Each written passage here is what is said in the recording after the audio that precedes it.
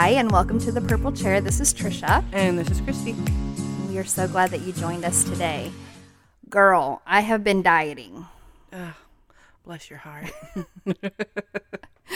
I went to the doctor last week. I've just cut down on carbs. I feel like I don't want to necessarily say keto. It is keto, but I really don't want to go into ketoacidosis. So, or ketosis, whatever they call it. Mm-hmm. And I think that completely denying yourself almost makes it where you set you up for failure most of the time. Mm-hmm. It's like an extreme, and I feel like we shouldn't be one extreme or the other. So I'm losing weight, but like I asked the doctor, I'm like, so when am I going to stop wanting like cake? Never. I'm like, everything else I'm good with, but now like I just want can I have a piece of cake? Mm-hmm. So, Sunday I did afford myself a little bit of cake, and things have gone good. Right now, today, though, I'm on an egg diet for the next 2 days. So I'm only eating eggs and drinking water, and I'll let you know if I survive. Well, I decided I was going to try to drink they say to drink a gallon of water a day. There's no way. I mean, come on. I bought this water jug, and when I did the math on it, I'm supposed to drink 4 of these a day. Can I tell you, I only make it through one. I was going to say, do you float all day long? Maybe 1.5. Are you in the bathroom all day? And I'm like, no, but I feel like I have water up to here. I'm like, the sound of water makes me gag now. Really? Are you putting any kind of flavoring or anything in it? No, I'm just trying to, swig it down all day long. It's hard. Yes, gosh. Oh, it's hard. We really developed some bad eating habits through life. I blame my mother because my biggest issue is I'm a huge snacker. Like, I don't even have to have a meal. I could just snack all day long. I've raised a daughter that way as well. My mom was a snacker. So it just has been this generational curse, basically. And so if it's chips or a Little Debbie, I'm there for it. I'm there. Yes. So today I wanted to talk about friendships. To me, like reflecting over the last 45 years, I have some really good friends. I don't see them every day, but sometimes I haven't seen them in lots of years, but they're the kind of friends that that if you needed them, they're going to be there. Mm-hmm. No questions asked. They're going to be there. Mm-hmm. No judgment. No, they're going to encourage you. And I have those friends, but as I look around and see, even with me trying to be a friend to someone else, everybody's really skeptical. They're very easy to kind of turn on you. And you're like standing there like all I've done is try to help you. Mm-hmm. And so what now? I've had friends that just quit talking to me, wouldn't even come to me and tell me why they weren't talking to me anymore. Isn't that the worst? It really is. Like be an adult and tell me what I did. Right. Like if I've done something, my gosh, at least give me a chance to explain or apologize because maybe I didn't even know. And I feel like women are so hard on each other. Do you feel that way? Mm-hmm. I feel like we just hold each other to such a standard that, I go back to I've had friends who their boyfriends had cheated on them and they were mad at the girl and not the guy. Mm-hmm. I'm like, why are we so hard on each other? Mm-hmm. What are your thoughts? Oh, gosh.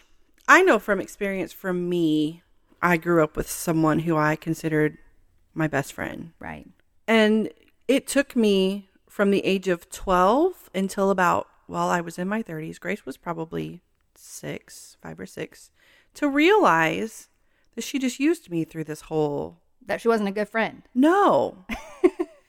And it took me that long to realize that the relationship was hurting me more than it was helping me. And I just had to cut her loose. Right. Right. And I think it's those kind of people that kind of put a bad taste in your mouth as far as right. Why do you want to be friends with me? Right. Exactly. What's your agenda?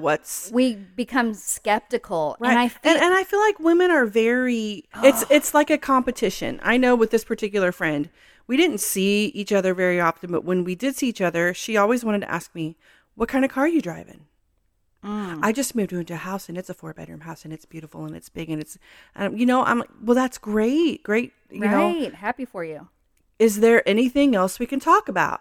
Right. In this relationship, Right. So I think women are just, I don't know why, but they feel they need to one up each other. I'm really experienced this a lot over the last several years where I feel like, have you ever walked into a situation and like one-on-one, this person's your friend, and then you walk into like a group and you feel like, what's going on? Mm-hmm. And that's happened to me a couple times. And I'm like, I am, now I'm 45 years old. Like, I talk about things. Mm-hmm. So if you have an issue with me, if I have done something, I just don't understand why we cannot be honest. Mm-hmm. We expect honesty and transparency from all of our relationships. Women are just like that. We expect that from someone else, but we are not so much willing to give that to other people. And I don't know why. And I think that it does go back to, maybe a lot of it is rooted in jealousy or envy, and they are mad at you, but not really for a good reason. So it's hard for them to really sit and talk to you about it because it will make them... Well, because they can't even tell you why they're mad. Right. They don't know why they're mad. Right. Right. That's so confusing. And I just feel like, I know that sometimes the Lord protects us from certain people, and sometimes we may never understand why someone doesn't like us, or maybe why they're not talking to us, or maybe why they abruptly ended a relationship. And I just have to have, I pray about it. Sometimes it really bothers me, especially ones that I like truly loved. I really wanted to be their friend. Like, I wanted them to be my friend, Or someone that you wanted to get to know and didn't really get the chance to know. Right. Right. And I feel like as I've gotten older, God has sent so many people. And it's not the people that necessarily I'm with all the time. These are people that really can see me for who I am, can appreciate my strengths and my weaknesses, and can encourage me and even, be honest with me. Like, hey, you need to quit doing that, girl, because that's like crazy. That's the kind of friend I am. Right. I'm just like, give it to me. Right. And tell me what I did, and I'm going to tell you what you did. Right. And I feel like I give off that vibe. Like, if I come to you, trust me, look, maybe that's my problem. Maybe. Like, if I come to you and I am, especially with the calling on my life, and then kind of being a pastor's wife and, guiding and leading, if I come to you in love, it's truly in love. If I was going to call you out, girl, I'm going to call you out in front of everybody. But if I'm coming to you and I'm like, hey, I just really feel like, we need to talk about this. And I have this same correction in my life. It is good. It is good to have people that will call you out if you are acting crazy, or if you are just being downright like, what's going on? Or to tell you that you don't wear that again. Or, right. Like, girl, what were you thinking? Did you not look in the mirror before you left the house today? Exactly. Like, give me those kind of friends. I mean, you can say it in love and in fun. And I think that we could build such a great community of women if we all could just be real with each other. The other thing I feel, and this has been something, like all my life, I like to talk about things. If there's issues, let's talk them out. If there is a question, let's sit down and communicate. And I think that sometimes we will only have one person that we will confide stuff in. And then we have this expectation and we get angry when somebody doesn't reach out to us when we haven't told them anything. We're so afraid of people telling our business. But sometimes it takes a village to, I think about stories in the Bible. These women were day in and day out. If, Mary needed some money because her husband hadn't worked in a while, the whole community of women came together. They shared their food. And we are so scared of anybody knowing anything of our business that we will give up good friendships when somebody out of concern said, hey, I really want to do something nice. They're struggling right now. And then we get mad because somebody said something about us having a struggle. Listen, I have had women come to me because their kids were out of hand. And they want advice. Then when you give them advice, they get mad because they don't like the advice you give them. Right. I'm like, why can't we be sisters? Right. Don't ask me for my advice if you don't. I'm not going to give you the advice that you think you want to hear. Right. I'm going to give you my advice. Right. Exactly. I have lost friends over their children. Or they were at my house and I corrected them, not in a mean or malicious way. Right. I corrected them. Mom got upset. Mom quit coming over and hanging out. Right.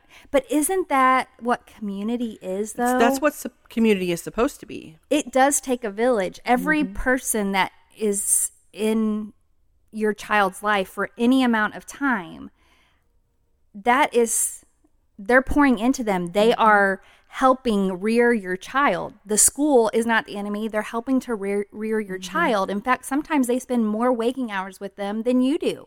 So instead of fighting against it, why can't we come together and help each other?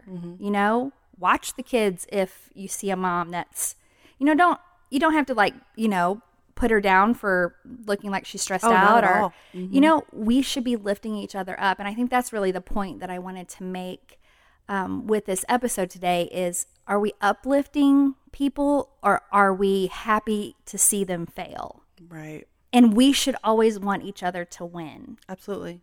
And the thing is if we surround ourselves with people that have made it to where we're going, that only helps us. They have already plowed the way, so why not take their advice and do what they encourage you to do? And I think sometimes these relationships are almost worse in churches, and I don't know why that is, because the Bible talks about friendships and relationships and brothers and sisters in Christ. And if we aren't showing the love of Christ to each other, then what are we doing? How are we supposed to grow the kingdom of God? How are we supposed to raise our children in church? Right. I feel like most of the time our kids have more friends outside of the church than they do in the church. They're hanging out with friends outside of the church and not their friends inside of church. And I feel like we need to do better in bringing people together, bringing families together. Well, it's funny that you brought this up, because my daughter is learning this. And I take responsibility because I keep my circle extremely small. I don't have a lot of people Right. that I feel I can go to. There are probably people out there that I can go to. Right.